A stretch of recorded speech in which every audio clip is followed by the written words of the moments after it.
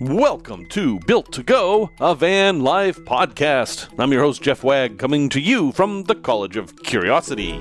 This time it's episode 171, and we're going to talk about how we're killing our national parks and what we can do about that, because it's a pretty big problem.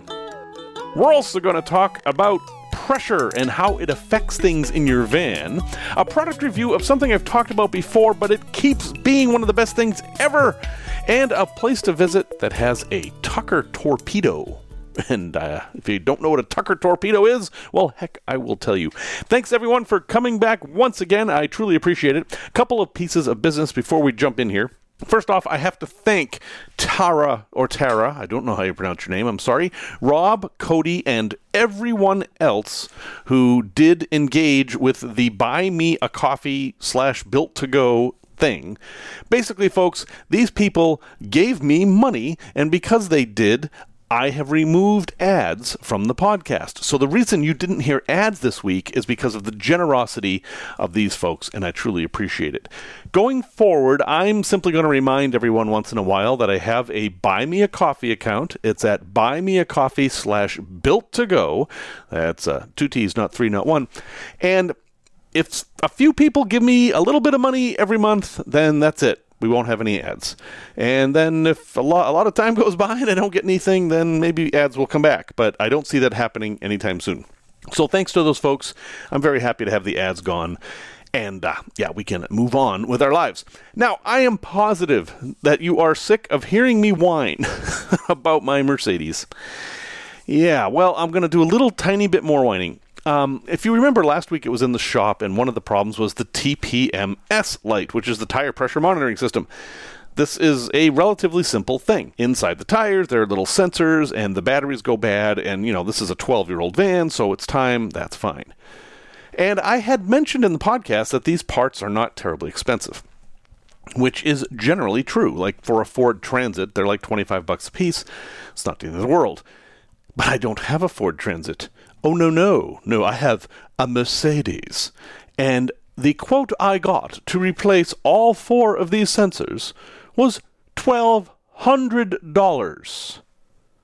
Yeah, that's right. They want $1,200 to replace the tire pressure sensors, which is crazy. It's ridiculous. I don't know what it is about Mercedes that they can't make these parts for the same price as everybody else. I mean, they work the same way. In fact, the Ford system is much more sophisticated. So, another strike against the Sprinter, but there you go. And I don't know what I'm going to do because I can't even get an appointment to get in there and get the parts, so I'm waiting for a call back from them. Anyway, whatever. Moving on, let us talk about our national parks. Now I'm talking about United States national parks. The U.S. has the most national parks of any country in the world, and some very famous ones. Most people have heard of the Grand Canyon, and we have Yellowstone and Yosemite. And guess which state has the most national parks? Well, if you guessed Utah, congratulations, you were wrong. No, the actual answer is California. California has 8 national parks. Utah has 5. Colorado has 4. And then we go from there. Alaska has 7. Alaska has a lot of national parks, and it also has the biggest national parks, which isn't too surprising. And it also has the most remote national parks. None of that is terribly surprising. So don't forget Alaska. They've got stuff going on up there, too. Now, the reason I wanted to talk about this is because national parks, especially post-pandemic, but even during the pandemic, have been seeing record numbers of people visit, which is great, right? I mean, these are public lands. This is a public good, and it's great that people are taking advantage of it and seeing this stuff. So overall, the phenomenon is good, but it has created a problem. I mean, let's make up a park here. Let's call it Great Mountain Park. So let's say that Great Mountain Park is this beautiful park, and they can hold about 10,000 people a day in the park. That's how many people the roads can handle. There's enough restrooms for those people. There's campgrounds for those people. That kind of thing. 10,000 is a good number. And, much of the year, they're like, on a early December day, they maybe have just a few hundred people. But then 4th of July comes around, and 10,000 turns into 20,000. And there's a problem. And that's actually what's happening now at the United States' most popular parks. So, what do you do about an overcrowding problem in a place where there's not much you can do to be able to fit more people? I mean, sure, you can add more restrooms, maybe make the roads wider, but it kind of changes the experience. And only so many people can fit on the south rim of the Grand Canyon, you know? Adding more people or making accommodations for more people to be there doesn't necessarily fix the problem. Now, time for a story that illustrates this point. In 2018, I took a group of people up to the Black Sea area, Scandinavia. We started in Stockholm, we went to Estonia, Latvia, St. Petersburg, and Russia. And St. Petersburg was the highlight of the trip. Everybody wanted to go to Russia because it was, you know, the most exotic. I mean, we enjoyed Stockholm. Some of us went to Denmark too, and we enjoyed all those places. They were wonderful. I mean, I would love to go back to Latvia or Estonia anytime. But Russia, St. Petersburg, and this is, of course, before the recent unpleasantness, was like an historic and exciting place and famous for having some of the world's greatest museums. There's Peterhof, which is kind of a palace that you can tour, and there's the Hermitage, which is one of the world's great museums. You will put it up there with the Louvre and the British Museum and whatever other museum you can come up with. The Hermitage is up there. So Russia being a weird country, I organized a tour that picked us up at the ship and took us to these places, Peterhof and the Hermitage and some other places, and then took us back to the ship because we didn't have visas. It's kind of complicated. If you go to Russia on a cruise ship, you don't have a real visa, and you're not allowed to wander around by yourself. You must always have a tour guide with you. So, okay, fine. We're only there for the day. That's not a big deal. Everyone's excited. This is the one place we wanted to go. We get off the ship. We see all this Soviet architecture, and we got to ride a big hydrofoil. They call them rockets. That was a lot of fun. And we get to Peterhof, and, well, it's beautiful, but it's pretty crowded. There's a bit of a wait, and you kind of just have to stay in this tight group, and it's fine. You get to see stuff. But, it was just, you wish there were fewer people there. But then we got to the Hermitage. And I have never been in a more crowded place ever in my life. I understand that the stories of the Black Hole of Calcutta are fictional, but this place wasn't. There was an enormous line to get in the building. Our tour guide was kind of amazing. She just grabbed us all, had us hold hands, and pulled us through the crowd like a ship cutting through the ice. I mean, it was kind of amazing. We skipped in front of all these people. I don't know what etiquette we were breaking or not breaking or what the deal was, but we were like, okay, bye everyone, you keep waiting in line, we're going in the Hermitage. And we get in the Hermitage, and the Hermitage is kind of a big rectangular building with these galleries in it that are also rectangular, and they're pretty big. I mean, some of them are maybe 30 by 100 or 150 feet. They're pretty large. And every square foot of space has somebody standing in it. Now, I'm 6 foot tall, so I can see over the heads of many people in these situations, and I could see kind of the tops of the artwork, but basically all we saw was other people's backs and shirts and noses and hair, and we couldn't see anything because all we were doing was being rapidly pulled through one of the world's greatest museums with 10,000 of our favorite folks. It was the worst tourist experience I've ever had, and it was in one of the most famous and most highly regarded places in the world.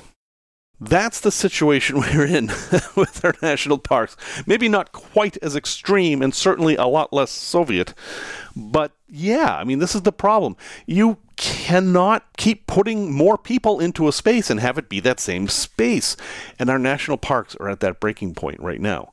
So what I'm suggesting is that we van life folks, many of us who have flexible schedules and can do things a little differently than the weekend tourist who only has the long weekend to go see things, we can adjust what we do to help at least take a little bit of pressure off in these situations. So here's just a few things to think about if you're going to go visit a national park. Now, please do not think I'm trying to talk you out of visiting national parks. That is not what I'm doing. What I'm suggesting is that you employ a strategy so that you have the best experience, and that will also mean that other people have a better experience too. So the first thing is, go there when it's not busy. I mean, it's kind of obvious, right? Don't go to Yosemite on the 4th of July. Don't go to the Grand Canyon on Memorial Day. If you can, go midweek. And if you really can, go off-season. Now, this is especially true in Utah. Utah's got 5 parks, and they are all in heavy, heavy usage. I mean, I used to live in Utah. When I went to Zion, you could feel solitude. You know, you were not surrounded by people. But now the situation is there's so many people going there that the parking lot fills up, and you have to take a shuttle bus even to get into Zion. And well, it's a nature-y kind of place where you're supposed to commune with nature, and this just kind of takes away from it. Off-season is the time to see these things in Utah, because not only are there fewer people, it's also beautiful. I mean, Zion in the winter is far more interesting than Zion in the summer. Actually, arguably, Zion in the summer is unbearable. It's too hot. But Zion in the winter, Arches in the winter, Bryce in the winter, Capitol Reef in the winter, all these places in the winter are really much more interesting. Now, is the winter the off-season? Well, not necessarily. Obviously, Utah's got a big ski season, and a lot of people take a day off of skiing and go see these parks, so you have to be fairly careful there. But if you go on weekdays, kind of a week after or a week before a major holiday, that's usually pretty good. In fact, probably the time you're going to see the fewest people in most of these spots is, say, the second week of September, where it's before fall foliage, if there is such a thing, but it's after school started. And that is a very light time for travel. In fact, I tell people who are going to book cruises that if you want to go on a cruise with few kids, go the second week in September or the third week in September. Now, that said, you have another option too, which is don't go to the national parks. Now, obviously, the national parks are wonderful. Yosemite, Yellowstone, I mean, these are just absolutely world-class scenery places. There's no disputing that. But again, crowds. If you are a person that really hates crowds, well, there's other places to go. Now, we have a national park system. It's at nps.gov. But there are more things out there than just parks. We have national lots of things. And they're in the same system. They're just not called parks. For example, give me a state. Just pick a state. South Dakota? Okay, we're going to look at South Dakota. That's the state you picked. All right. South Dakota has a national park. It's called Badlands. It's a very common national park. A lot of people love it. And of course, in South Dakota, there's also Mount Rushmore. Mount Rushmore is not a national park. It is a national memorial. There's also Wind Cave, a lesser-known national park that you can visit. There is the Missouri River, a national recreational river. There is a Minuteman Missile Site, which is a national historic site. There is an incredibly long trail called the Lewis and Clark Trail, the National Historic Trail. And there's Jewel Cave in Custer. That is a national monument. I mean, all these things are just in South Dakota. And obviously, the ones you've heard of are going to be more busy. But Jewel Cave, that sounds pretty cool. I could check that out someday. Now, it's in Custer, which is a pretty big touristy part of the state. So again, you'd want to try to go on a Wednesday in the off-season. But I'm not trying to give you specific advice on where to go. I'm just suggesting that there's other stuff to see than the national parks. And if your only chance to go out there on the road is like July 4th weekend, go somewhere that no one's ever heard of. A lot of these places are well, I won't say that. A lot of these places are very impressive. They're national parks for a reason. It's hard to compare something to a national park, but some of these places are really quite stunning. I mean, there's Garden of the Gods in Colorado Springs, Colorado. That is a city park. It's not a national anything, but it's one of the most beautiful spots in the country. There's Garden of the Gods in Southern Illinois, completely unrelated except for name, but it's this amazing rock landscape that seems completely at odds with the idea that you're in Illinois, but it's beautiful, and it's well worth you visiting. It's actually a pretty easy place to visit, and there's no fees. Anyway, so that's all I'm saying. Unlike last week's article that I talked about, I believe travel is a good thing, and I encourage you to get out there and travel. But don't feel like you have to go to the national parks or any other touristy place just because that's the thing to do. Figure out what kind of thing you like, and if you do a little bit of research, you can find other places that are less well known and are going to be a lot less crowded, and because of that, are likely to be more enjoyable.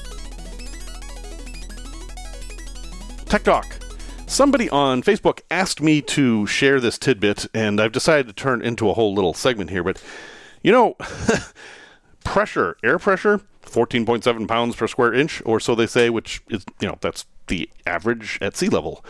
We don't stay at sea level. In fact, our vans don't really do sea level very much. We're usually up a little bit higher. And, well, I just had this happen when I went to Colorado. I went up as high as 10,000 feet at one point, and things started to inflate in my van, because when the air pressure goes down, things that have air in them or any kind of gas are going to expand. And you have to be aware of this because it does cause some problems in your van.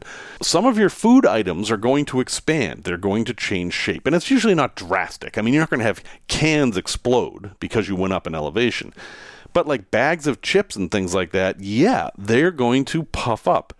And the opposite is true. If you open, say, a Ziploc bag at 10,000 feet and then go down to sea level, it's going to be a little bit kind of sucked in, And most of the time, it doesn't matter. Who cares?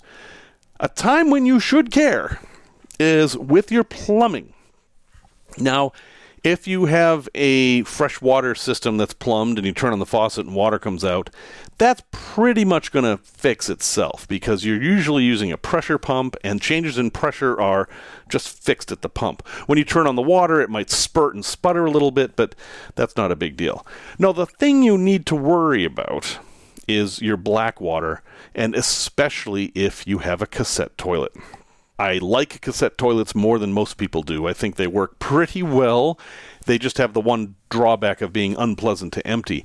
They're also unpleasant if you prepare it and use it at sea level, and then drive up to 10,000 feet and try to use it again, because all that air in the tank has now become pressurized, and when you open the little flap, well, that pressure has to come out. And sometimes it comes out with all the contents of the inside of your toilet in a bit of a foul volcano. And a lot of people have been caught by this. Most cassette toilets now have a button to press that vents the air. Now, even that can be unpleasant because it's venting air that's in the tank. But venting that air is a controlled process, and it's much, much better than just opening the flap and having things go absolutely crazy. So, word to the wise, if you have a cassette toilet and you're going to be changing pressures or altitudes, make sure you press that button before you use it. Some of you with composting toilets or composting toilets, I'm getting in trouble no matter what I say. You may have similar issues too with your urine tanks, depending on how they're set up. So just keep in mind that if you've driven up a lot, you've got a difference in pressure, and that's really going to affect some things. And some of them are pretty nasty. Product review. So in my ambulance, I put in a fixed gas grill. I don't know why exactly. I just decided that I wanted this to be a fancier build, and I wanted a fixed gas grill in the countertop. And a lot of builds have this. It's not that unusual.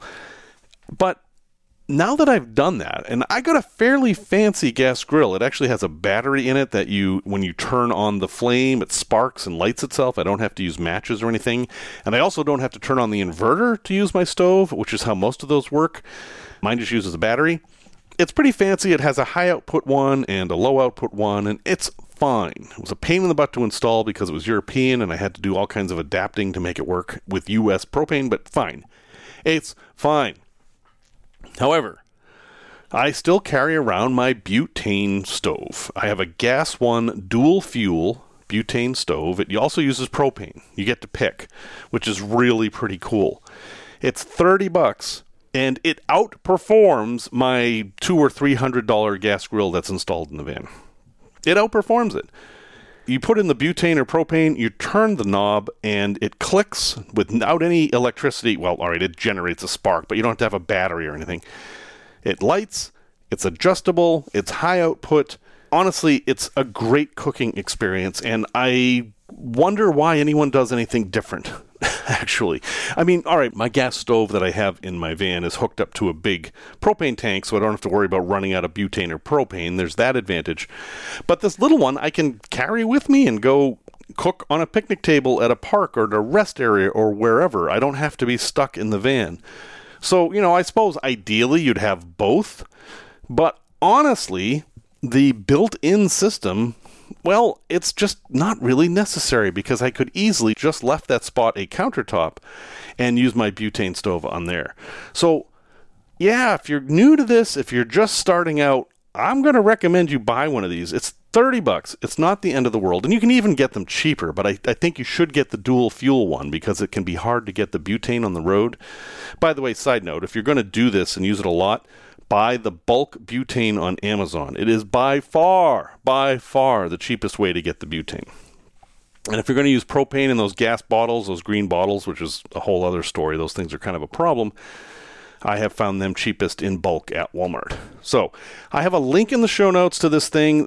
Gas One makes a very common one. There's a whole bunch of different brands. It's the one I use, so that's the one I'm going to recommend. And it looks like they upgraded it. Mine has a hose that goes to the propane bottle, and the new ones have actually a metal pipe that looks like it's a bit stronger. So Gas One butane stove, honestly, the best cooking experience I've had in a van, and for $30, I don't know that you need to spend any more.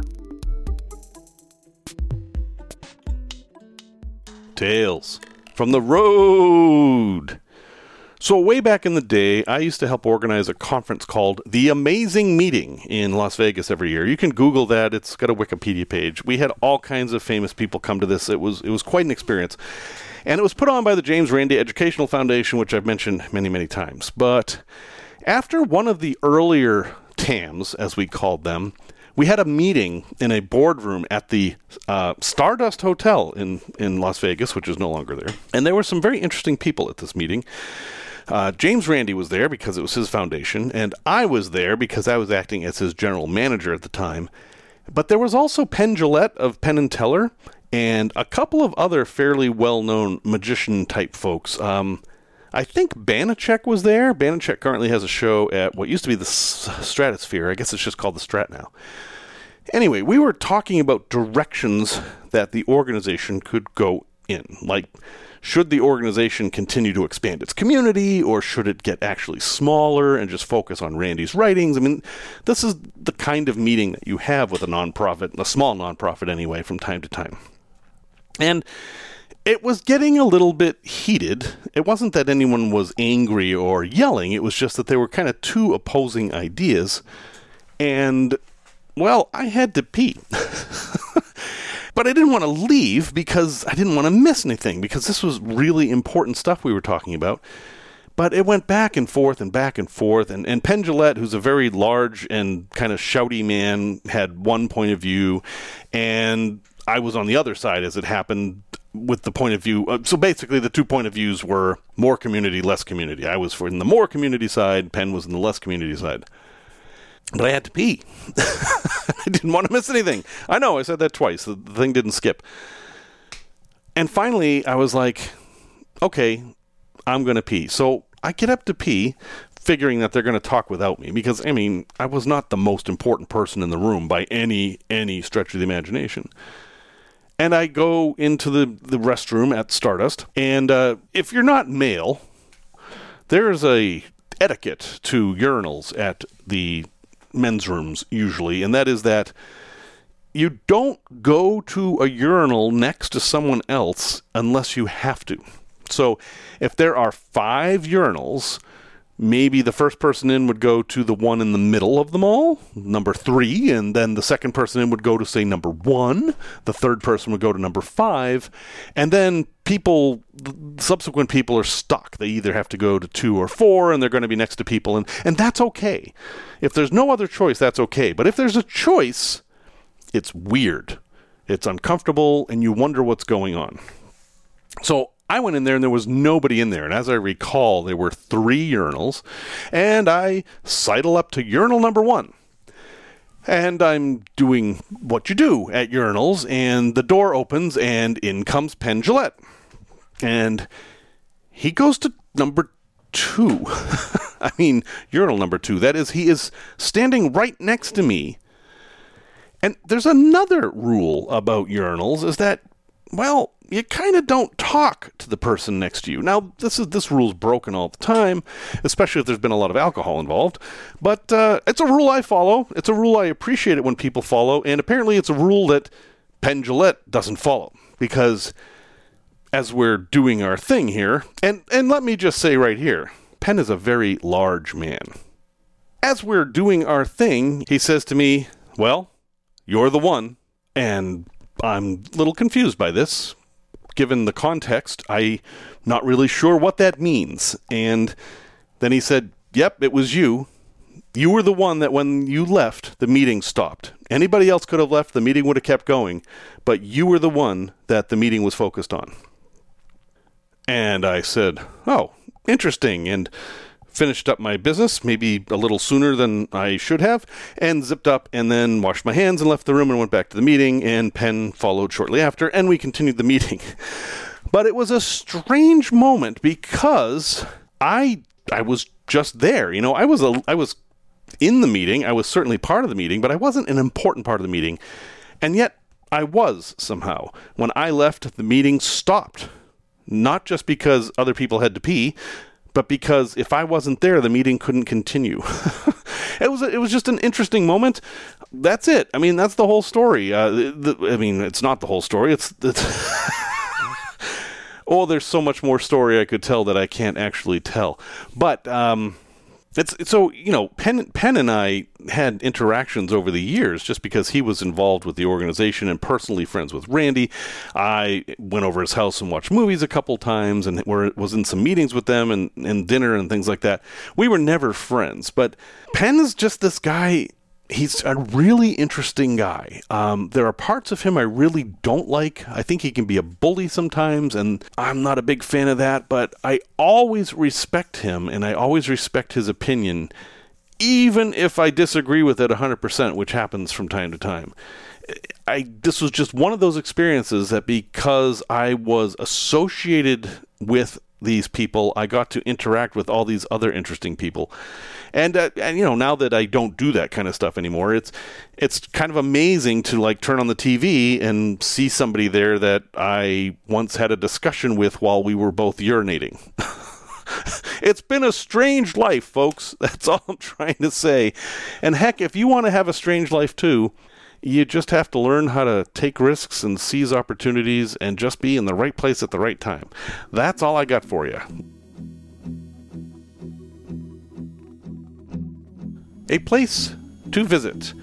I would really like to go to Maine for some reason. Maine has been on my mind. I haven't been there in a while. And there is a place that the next time I go to Maine, I hope I get to visit. It's in Arundel, Maine, and it is called the Maine Classic Car Museum at Motorland America. Now, Motorland America is actually a car dealer. They sell used classic cars. But in the back, they have a museum of some of the world's most classic cars. And I've been to a number of these classic car museums, and a lot of times there's fake things in there, like, oh, here's the Batmobile, and then you look in the fine print and you find out it's, you know, duplicate number 27 of 400 or whatever. Not every classic car museum can have the Batmobile, you know, but this place, what they have does seem to be authentic. I know they don't have the Batmobile, but what they do is have examples of famous cars, such as I mentioned, the Tucker Torpedo. Tucker Torpedo was a revolutionary car. They made a movie out of it with Jeff Bridges about this car. It's almost a little bit like Tesla, right? It's this car that like improved on everything and then almost took over the world and then didn't. There aren't that many Tucker Torpedoes out there, but you can see one at this museum. They also have President Roosevelt's 1937 Packard, a presidential car, and they have an aqua car, one of those cars that you could just drive into the water and it turns into a boat. I've always loved those. I actually saw one in the wild last year, and that was wild. And, you know, they have a Hudson Hornet, and they have a number of the cars that were the basis of the cars in the movie Cars and all its sequels and everything. So it's $12. And you're in Arundel, Maine, which is just filled with beauty. And, if I were up there and I wanted to get out of the woods for a little bit and just see some civilization, I would go to the Maine Classic Car Museum. So it has been added to my bucket list. I'll have a link in the show notes. It's on Route 1 in Arundel. And if you've ever been to Arundel, that means you can't miss it, because Route 1 is the main road in most of Maine, actually, where most of the population is. And I just think it's nice to see these old things and just have some perspective. And they're beautifully kept, and they also have people there who will tell you the stories about the cars and why they're significant and everything. So check it out if you happen to be in Maine. And this is just one of the hundreds and hundreds of things to see in Maine. I think Maine is underappreciated because people just think, oh, it's the Northeast, it's all crowded and everything. Yeah, not Maine. Resource recommendation. I came across a video that I want to share with you. It's actually a whole channel, but it's from this guy called Nomad. I am Nomad. Nomad with a line through the O. And what Nomad is known for is he built out vans. Okay, many people do. But he built his vans out of foam. Foam. Yes, not like the foam in your coffee, but like XP foam, polyiso foam, that pink stuff. That is foam. I'm not talking about pink fiberglass insulation. I'm talking about the rigid foam that has incredible R value. He builds his whole rig out of that, like the walls and the bed and all this stuff. And he's come up with a system of doing it that has a lot of advantages. I mean, this stuff's lightweight. It's cheaper than plywood. It's easier to cut than plywood. It's especially easier to cut complex angles with. He just uses a hot wire and makes any shape he wants in it. And he cuts in puzzle pieces so that this stuff can be taken out of the van and then assembled kind of to see if it all fits without any glue or anything. And then when he's tested it enough, he'll glue it in. And he talks about which kinds of glue to use. Very, very in-depth, and I think if you're building out a new van, you should take a look. Now, he doesn't use the foam for every last thing. There are places where he does have wood. For example, cabinet doors are not ideal for using this foam. But any kind of walls, and obviously you can use it for insulation, but we're not talking about that. We're talking about building your cabinetry out of this foam and then facing it with a veneer of wood or something like that. Very, very interesting. So have a look. I'll have a link in the show notes. You can go onto YouTube and search for Nomad Foam Bones. And that should get you to the videos, or just click on the link. He's got a whole bunch of videos, a tour of his rig, how he does it, why foam is better, what's the best kind of glue to use. I mean, you will learn everything you can possibly know about this stuff if you watch the video. So, hey, check it out. Just another idea to help you with your van build. Well, folks, thank you very much for listening to episode 171. Absolutely glad that you return each week. And as a reminder, if you like this episode or you like the podcast in general, you can buy me some diesel at buymeacoffee.com/built-to-go. That's 2 T's, not 3, not 1. Music, as always, is by Simon Wagg. And until next time, remember the words of Yogi Berra, who said, "Nobody goes there anymore. It's too crowded."